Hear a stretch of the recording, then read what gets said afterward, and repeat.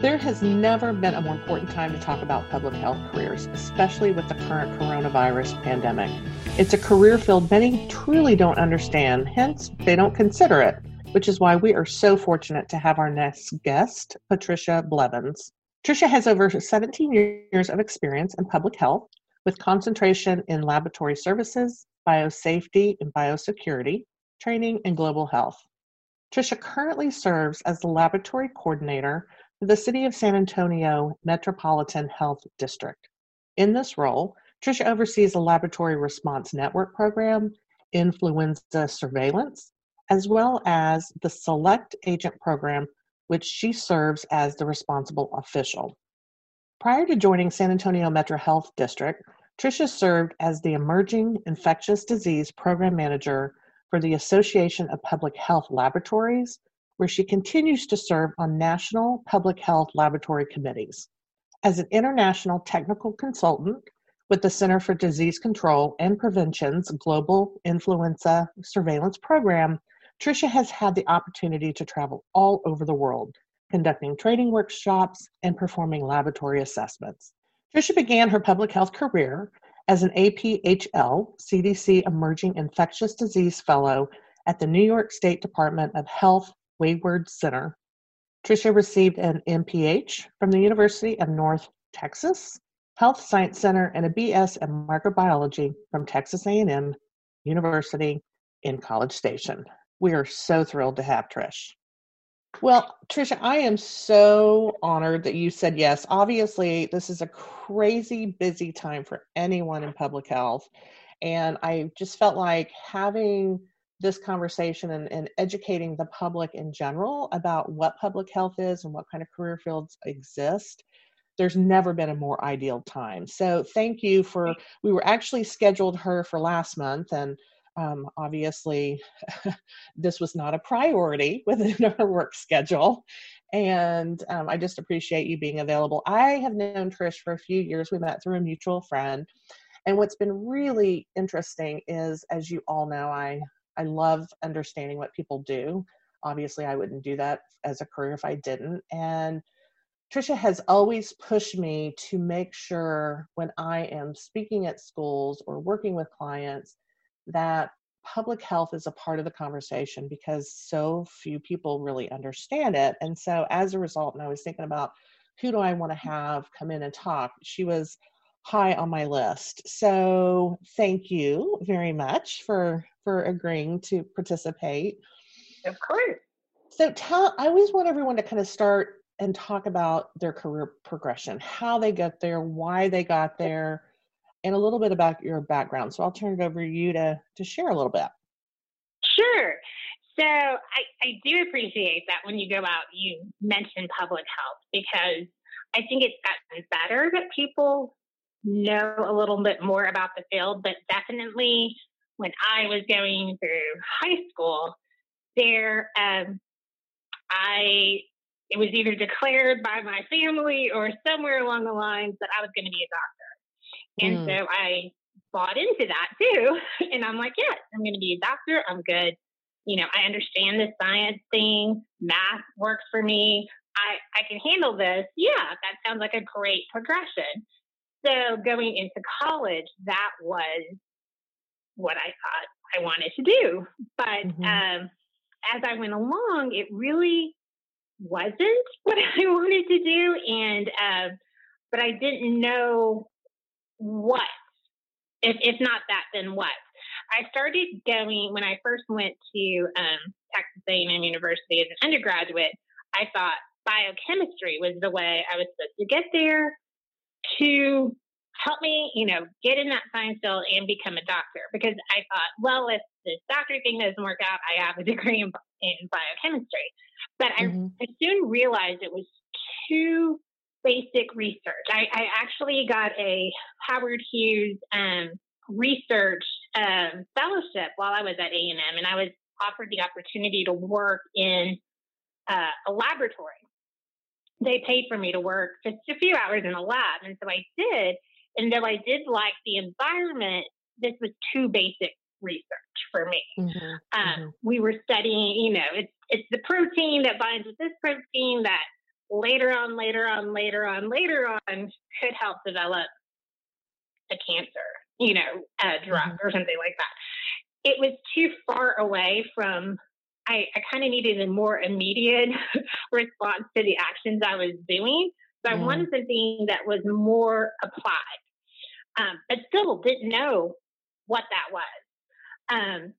So I switched majors and I went to microbiology because I did like, to understand about bacteria and viruses, and especially how they affect us and the diseases they cause and how we treat them. So I was interested in that. And one of my favorite courses at A&M in that program was diagnostic bacteriology.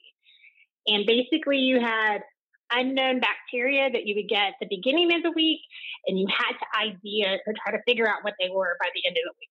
That was the class, and I loved it. But again, afterwards, I didn't know what to do with this because it was all either you go to med school or you go into academia, and I didn't want to do that. I didn't want to run a lab like that. So I did hear about, decided not to go to med school, but heard about getting like a master's in public health. And a lot of universities in the area were just starting to bring on these masters of public health programs. Some weren't accredited yet, some were. So I was looking around to try to find, okay, well, maybe this is the way I should go, to find something in this public health. So I did, and I got a master's in public health, and it was in epidemiology, which is the study of kind of like tracking down diseases. And a good example right now, that they talk about these contact tracers or contact tracing and following, who's been infected with what's going on now. So epidemiologists really look at that. They're finding out, they're doing statistics, they're the ones that are tracking down this. I did like that. I was great at statistics, but I missed the lab part. And then I had a great at that university. We had like an education, kind of like the department head that would put out information about upcoming internships or just opportunities out there. Almost kind of like a career counselor for the university. And he posted about the Centers for Disease Control and the Association of Public Health Laboratories had this emerging infectious diseases fellowship program. And I was like, well, it's bringing this public health and lab together. And it introduced me to this public health laboratory, which is different from working in a hospital laboratory where you're getting samples every day from the patients that are in the hospital. This is more dealing with community and outbreaks and things that are happening out in your community. So I was like, I think this is a good marriage of my public health, this new master's of public health that I just got, and my lab experience. So I applied, I got it. I spent what turned out to be over about 2 years at New York State Department of Health in Albany. And I thought I was going to go in there, and because they ask you what you're interested in, what would you like to know. And actually, I chose New York State because they offered to let me do rotations. Because I really didn't know. And they were willing. I could have gone to the CDC right away. They had places, and it was really tempting because, of course, people want to go work at CDC, but I was concerned that I was going to go into one laboratory and I was going to be stuck there. And what if I didn't like it? Right.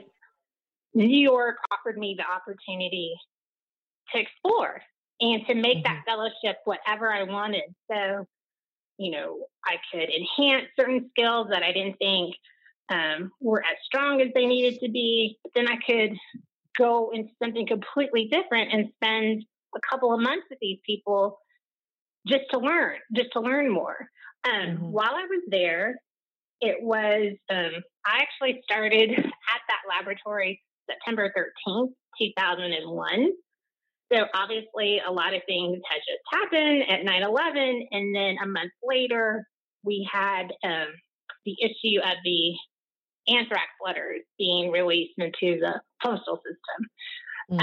New York had a huge response in that, as in a lot of letters were sent to news agencies there in New York City. New York City was just still dealing with the after effects of 9/11. And so the New York State lab was helping with testing. And I had always been interested in, working in a biosafety level 3 lab, because that's where you work when you're dealing with these agents. And mentioned it when I got into my fellowship, and they said, it's great. We'd love to show it to you, but, at the time we really don't get a lot of things. Of course, here comes 9/11 and then the release of the anthrax letters. And it opened up for me. And I went and I asked someone, I would be very interested in helping out and doing and helping in this response. And they said, sure. So I got trained.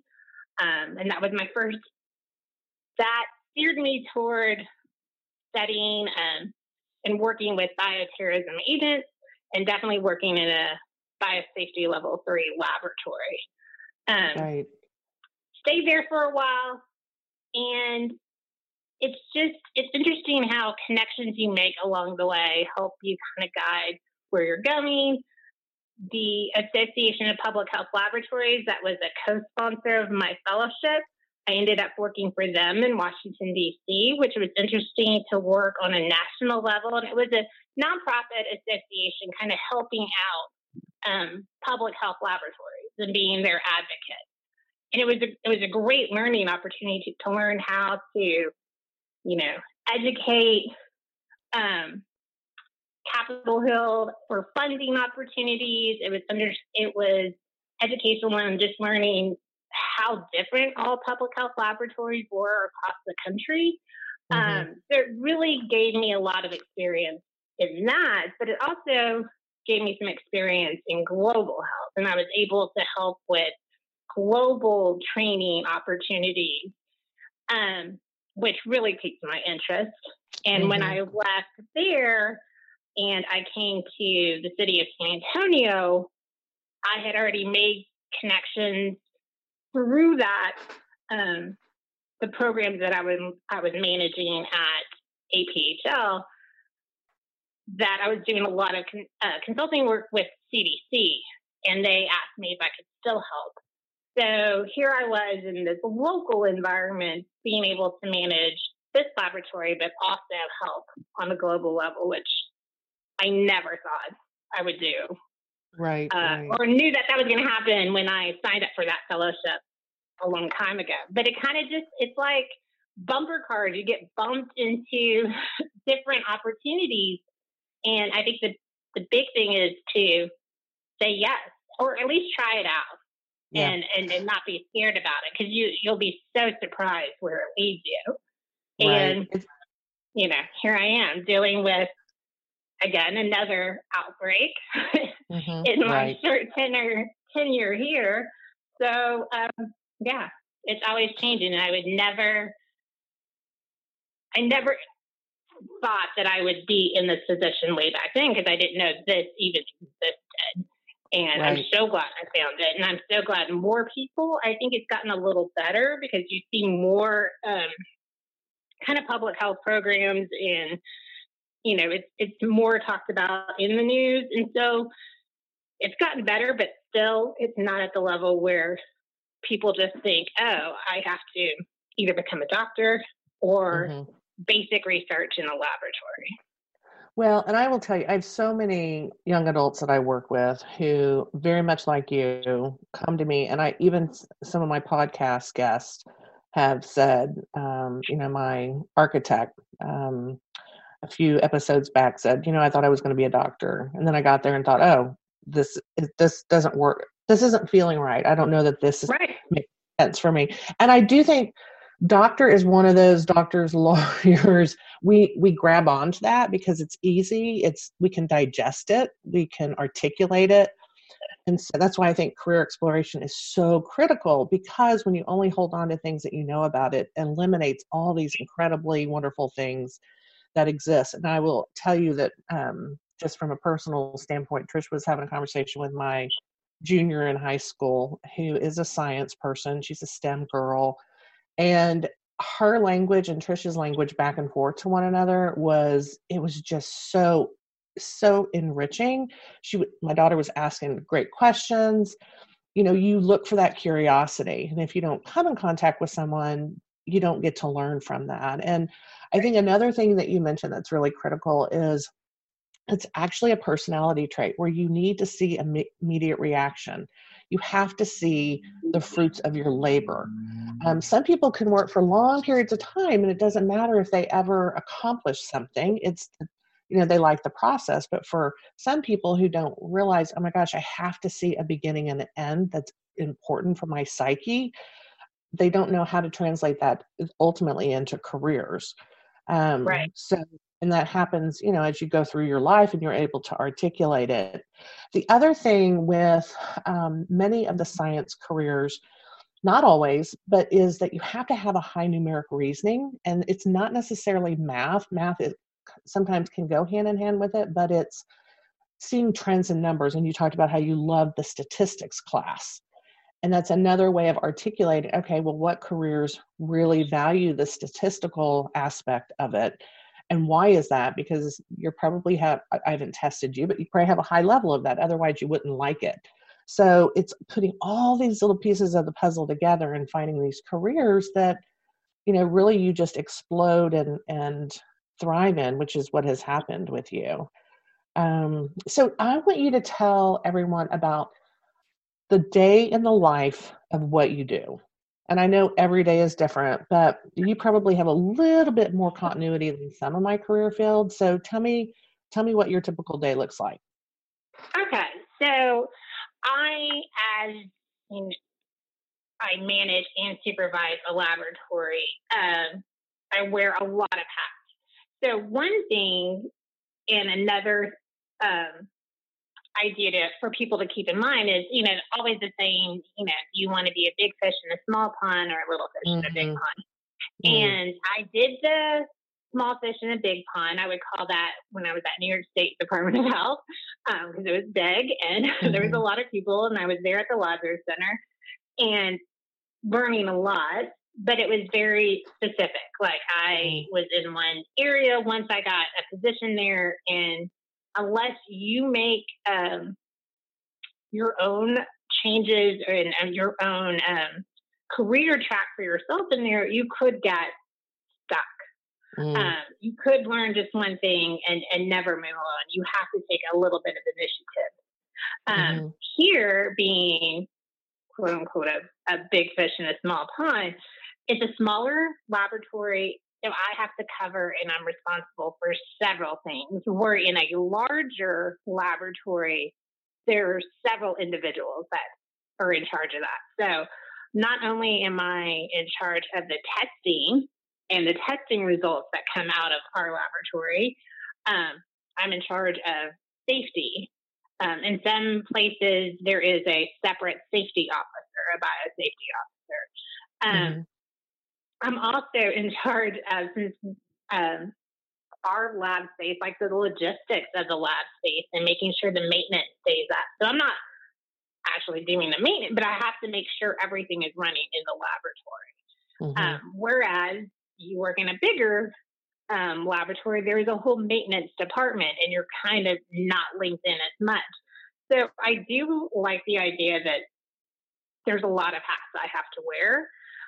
Some days I don't like certain hats that I have to wear, but pretty much my day-to-day job is to make sure that the lab is running safely, everyone's working safely, and we're producing high-quality results. So what we're testing that day could change. I mean, we have our standard testing, but then again, an outbreak can pop up, and now I'm focused on something completely different. But that's basically my day to day, is to make sure that the laboratory is running safely, because obviously the nature of our business, we want to make sure that nothing gets out. We're not contaminating the environment around us. We also want to make sure everyone that works here stays safe, and then we also want to make sure that the results we produce here are high quality and can help make whatever kind of decisions need to be made in a response. And those results are what is being given to the city in order to educate the public, correct?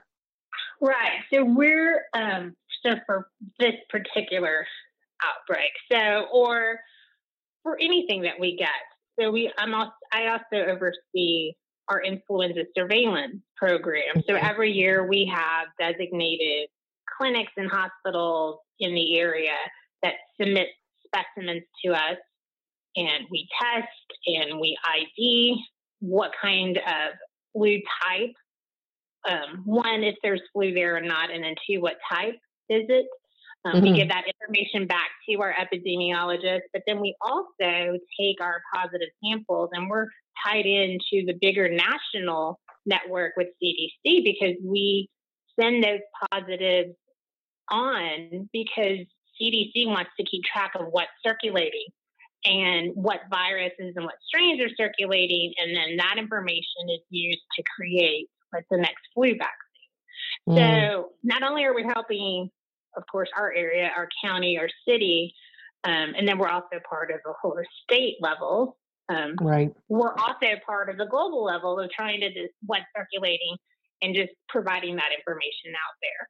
So the same thing with COVID-19, the samples that we get, we're reporting back to our epidemiologists or to the hospitals that are submitting to us, or the different agencies that are submitting to us. So now they have a better understanding of what's out there, what's testing, who they need to test, do they need to follow up, and now the big initiative of doing contact tracing and really trying to see how this is spreading.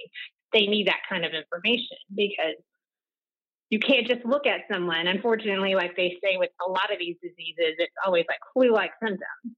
Well, everything has flu-like symptoms, so you actually need a test, and you need a good test to let you know, yes, this is flu. No, this isn't flu. Yes, this is COVID-19. No, it's not COVID-19. Right.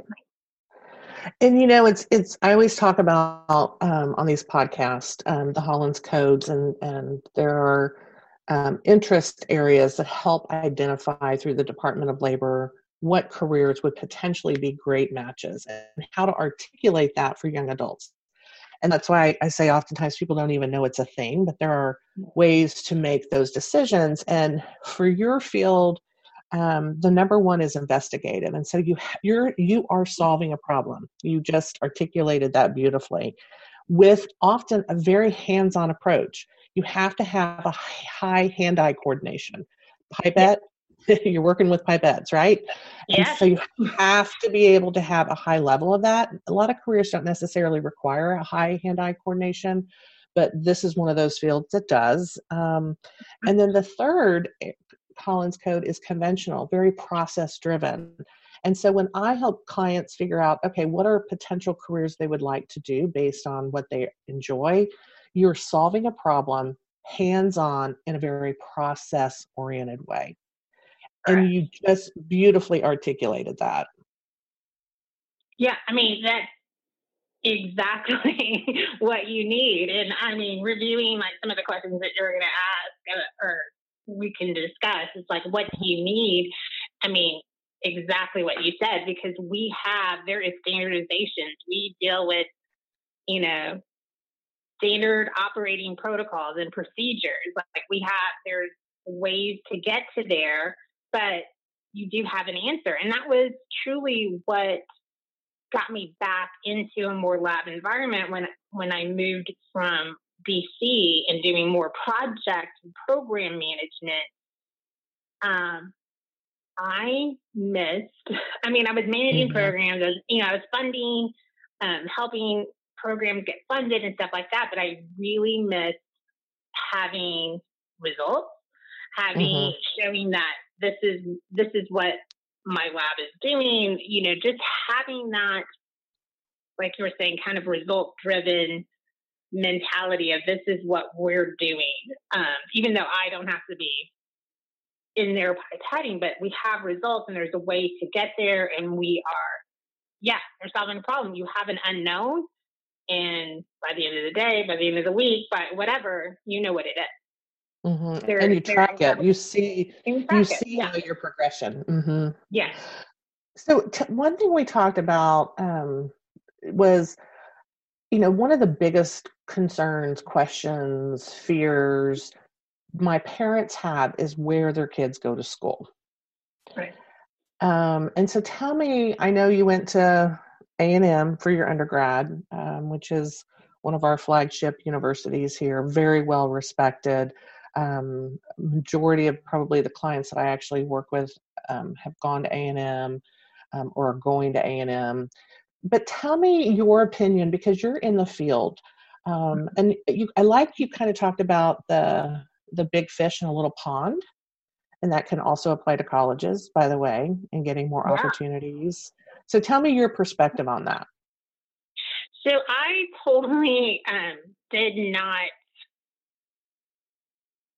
search a lot when I was choosing I didn't have this process. There wasn't someone really to help you guide or figure out or even understand like the idea that you could find a good fit of your university to go to. And it's not just, stay in Texas, not stay in Texas, what have you.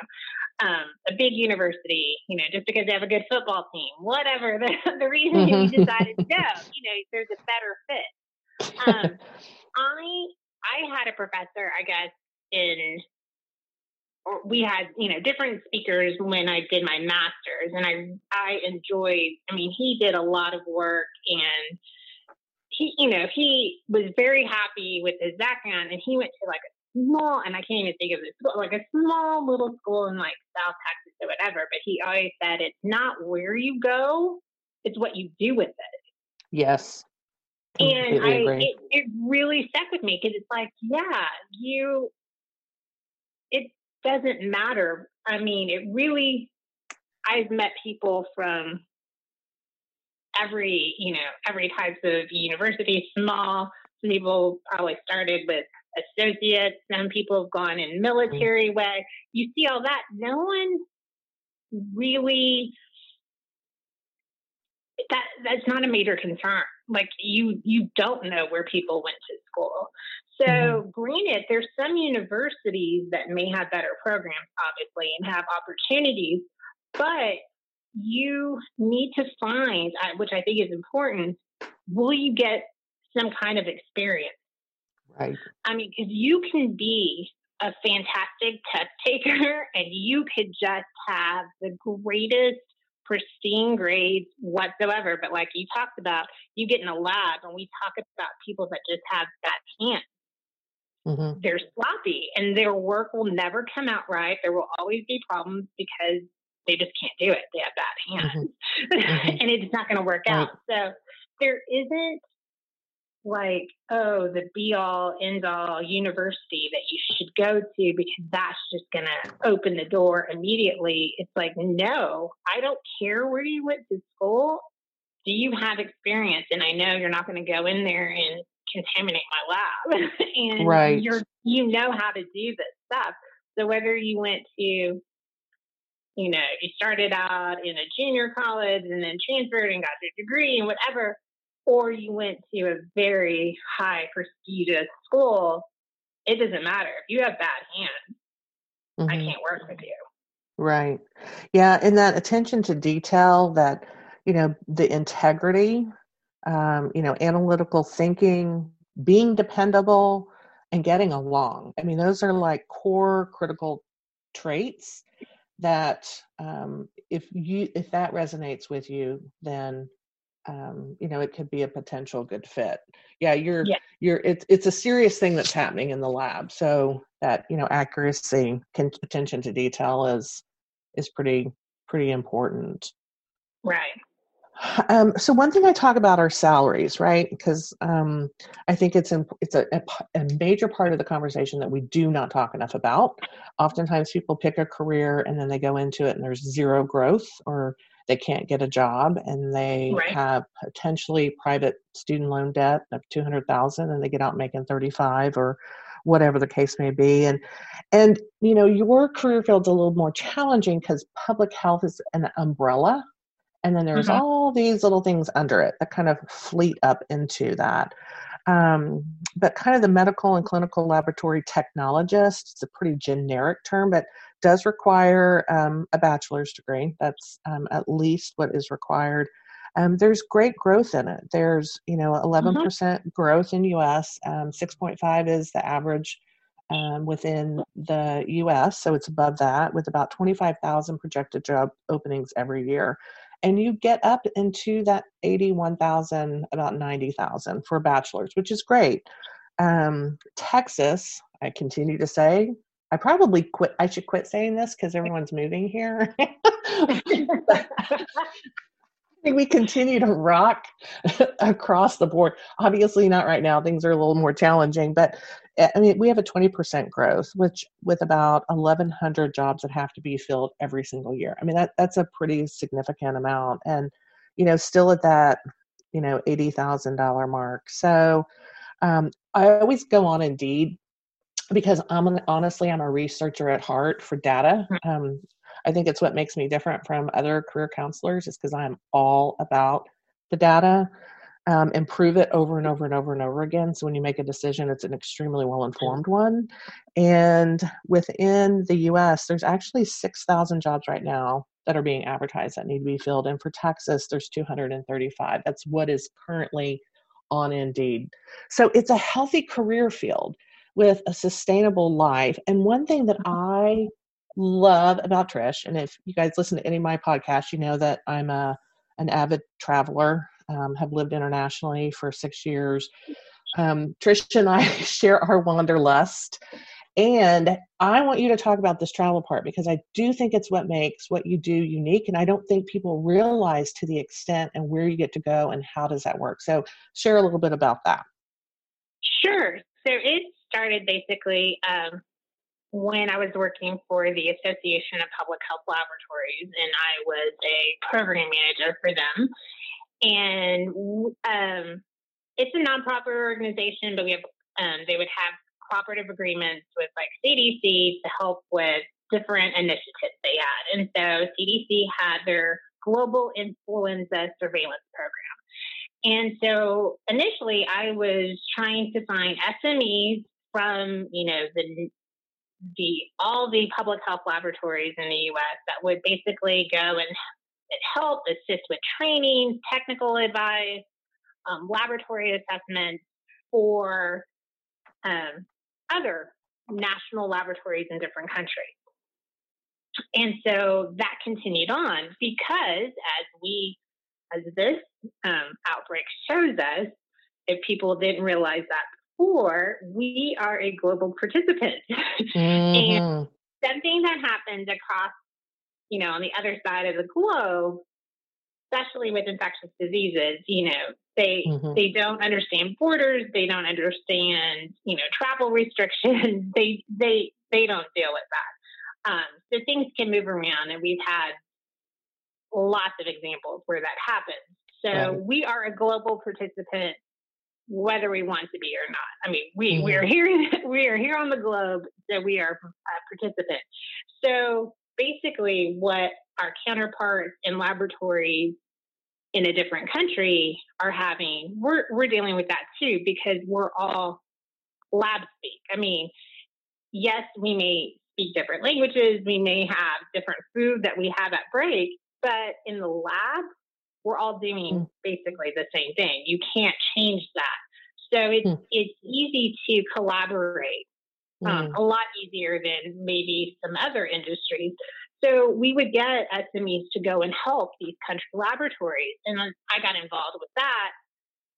And when I left APHL and came to San Antonio, they asked if I could still continue to help with that. And I said, absolutely, because I didn't travel much growing up. Like in our family, like we went to, family vacations, but it was all U.S. I didn't get my passport until I actually was at Washington, D.C. And was working there. So it was later in life that I had really traveled anywhere internationally, and I loved it. I loved it. I was like, what? Why hadn't I done this, earlier? But it works. I love going to these countries. So I either go and help out with biosafety, biosecurity trainings, working in a laboratory safely, because that's a huge part, or I'm going and doing lab assessments. So checking to see what kind of supplies, what kind of training, their workflow, what could help them improve. Because again, we're, as it's been saying over and over, like today, we're all in this together. We're all in this together. So flu doesn't care who it infects. Right. And so we need to know what's circulating. We need to know what's out there so we can stay on top of what new is going to come out. And it may be a different strain of flu, or it may be a completely different virus. But you're making these global contacts, and you're help building up our global diagnostic infrastructure so that we know what's out there. And so to link those two together has been godsend for me. Like I can't, like I said, I can't believe that I would have this opportunity, but it's also keeping, those ties and doing well. And yes, in a lab, you can do a lot of solo work, and it's good for someone who wants to concentrate and do that as a solo. But if you want to grow and collaborate, you have to have interactions with people. And I've just found out, as you progress in your career, that another resource of mine is I'm a good ambassador. Like I can go and represent organizations, and they're comfortable with me. I'm not going to offend anyone. I'm not going to be too abrasive. I'm going in there to help. And I think when I get there and meet my colleagues from a different country in their laboratory, there's a comfort level that I'm here to help and collaborate. I'm not here to ridicule or audit or, try to judge anyway. I'm trying to make it all better. Yeah. And it's been great. And it's a great opportunity. So just name it. List off a few countries that you've spent time in. So Thailand, Cambodia, I've been to Rwanda, Zambia, Morocco, Armenia, Republic of Georgia, Panama. So kind of been for flu activities. I've kind of been just everywhere. And then, of course, adding to that, as you talked about our love for travel, of course, then I just added on fun stuff for me to go everywhere because, I'd love to see every place. That's awesome. And you know what I love about Trish is that, oftentimes you go by yourself, right? You just get on a plane and she goes, and you've got to have that independent spirit, I think, to some extent. And the ambassador of the world, Sydney Chapon, who was my guest a couple of podcasts ago in Global Leadership, I always talk about how the world is becoming so much smaller. I think this pandemic has absolutely hit the nail on the head. And being a global citizen and a lover of learning and cultures and encompassing the different environments in the world that's out there, I think is one of the greatest attributes you can have in our society today. And obviously that's why you're so well received, because there is an art to that, to go into another culture, especially when you're going into health, which could be perceived as critiquing. So kudos to you. And I would agree. As I've known Trish over the years, like I said, she's just so full of information and wisdom and knowledge and incredibly brilliant, which I appreciate constantly learning from you. And one thing I said I wanted to end on was 3 words of wisdom. And it's not a word, it's more philosophy. I guess I need to change my terminology on that. So tell me what are your three for our young adults and even potentially adults? Because half of my clients are adults, so that you'd like to share. Yeah, so I definitely can never limit myself to like words. It's always phrases or anything. I'm always pushing, like when someone asks me things, I'm like, well, I don't have like your top three, and I'm like, well, it's really like 3.5. But anyway, so That's okay. my one is to just try it, do something. My mom always had a great phrase for us growing up. It was like, do something even if it's wrong. Just do something. So try it out and do something. If you don't apply, if you don't even try to get into the fellowship, or you don't apply for that job, you'll never get it, of course. So just try and try to do something. Another one is, let me say something, Tricia, on that before you go on to your next one, because I think that is a really, really powerful point. What I find with our young adults now is that if they can't do it perfectly, they don't do it. Yes.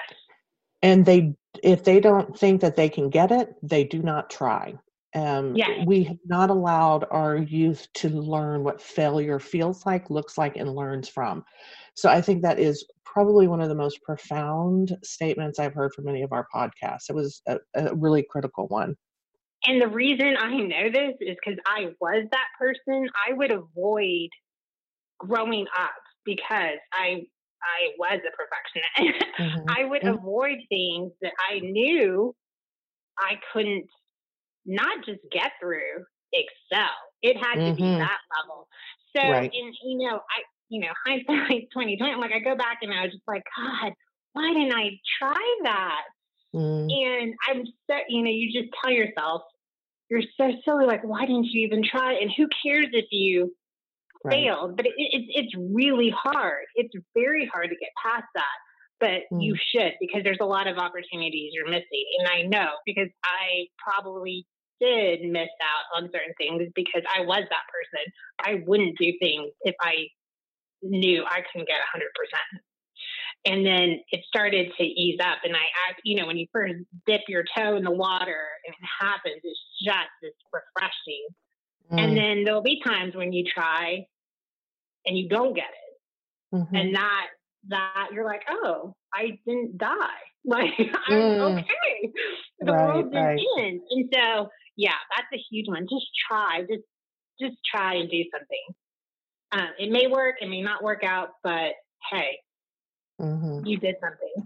And it ties into not being afraid or letting fear stop you. And that's always a tough one too. Some people don't want, I think fear kept me in Texas for going to school.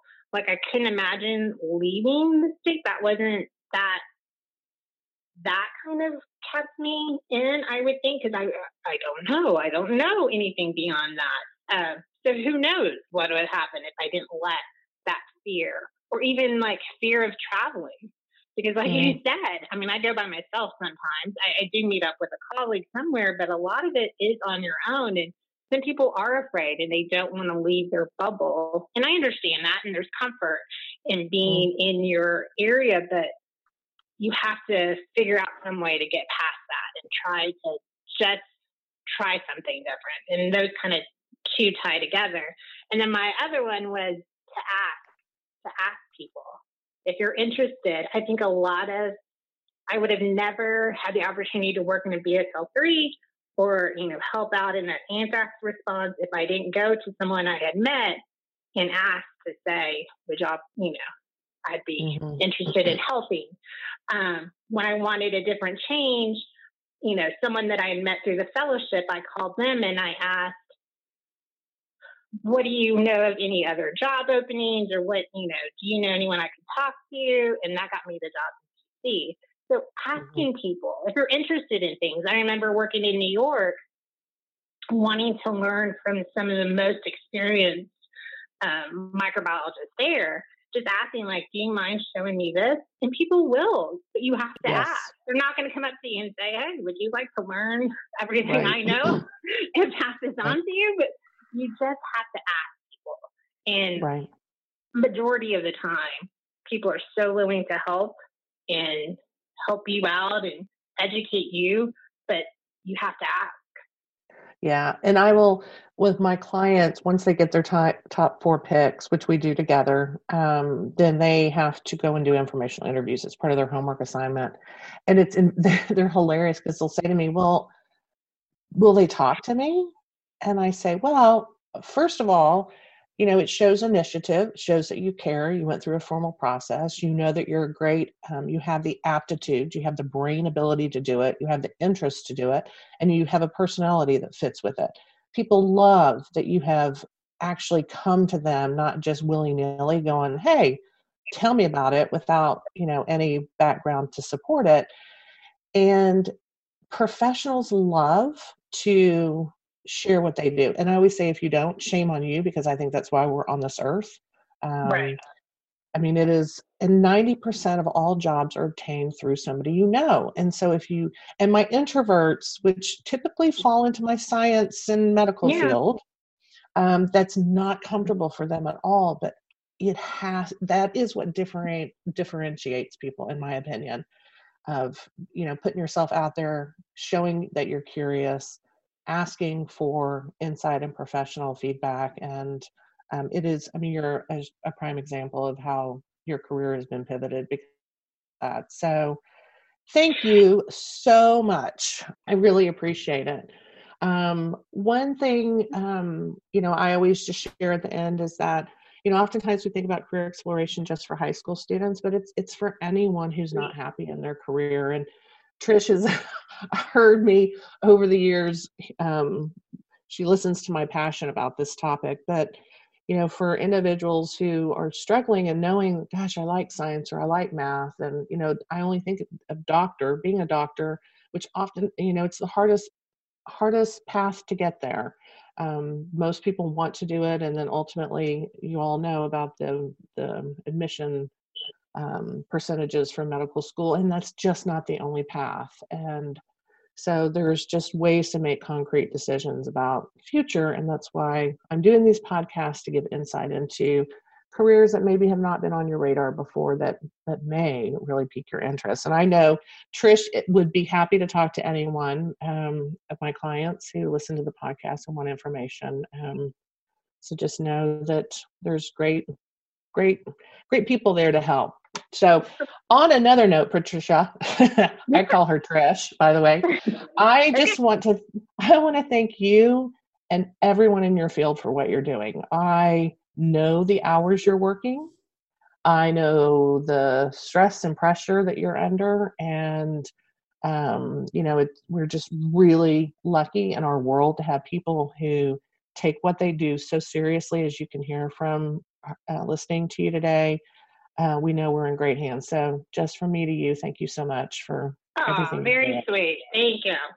All right. Well, we appreciate everyone listening. If you want to have access to the podcast before they hit all the podcast platforms, you can go to whatsyourcareerstory.com and sign up. They come out on the e-blast at the first of the month. Our next one is going to be a cybersecurity professional, which is a hot career. And I just want to thank everyone for listening and hope you all proceed with confidence. Have a great day. Thank you for listening to What's Your Career Story. If you'd like early access to episodes, you can join us at whatsyourcareerstory.com. If you'd like to learn about career paths, sign up for our monthly newsletter, which is also available at whatsyourcareerstory.com.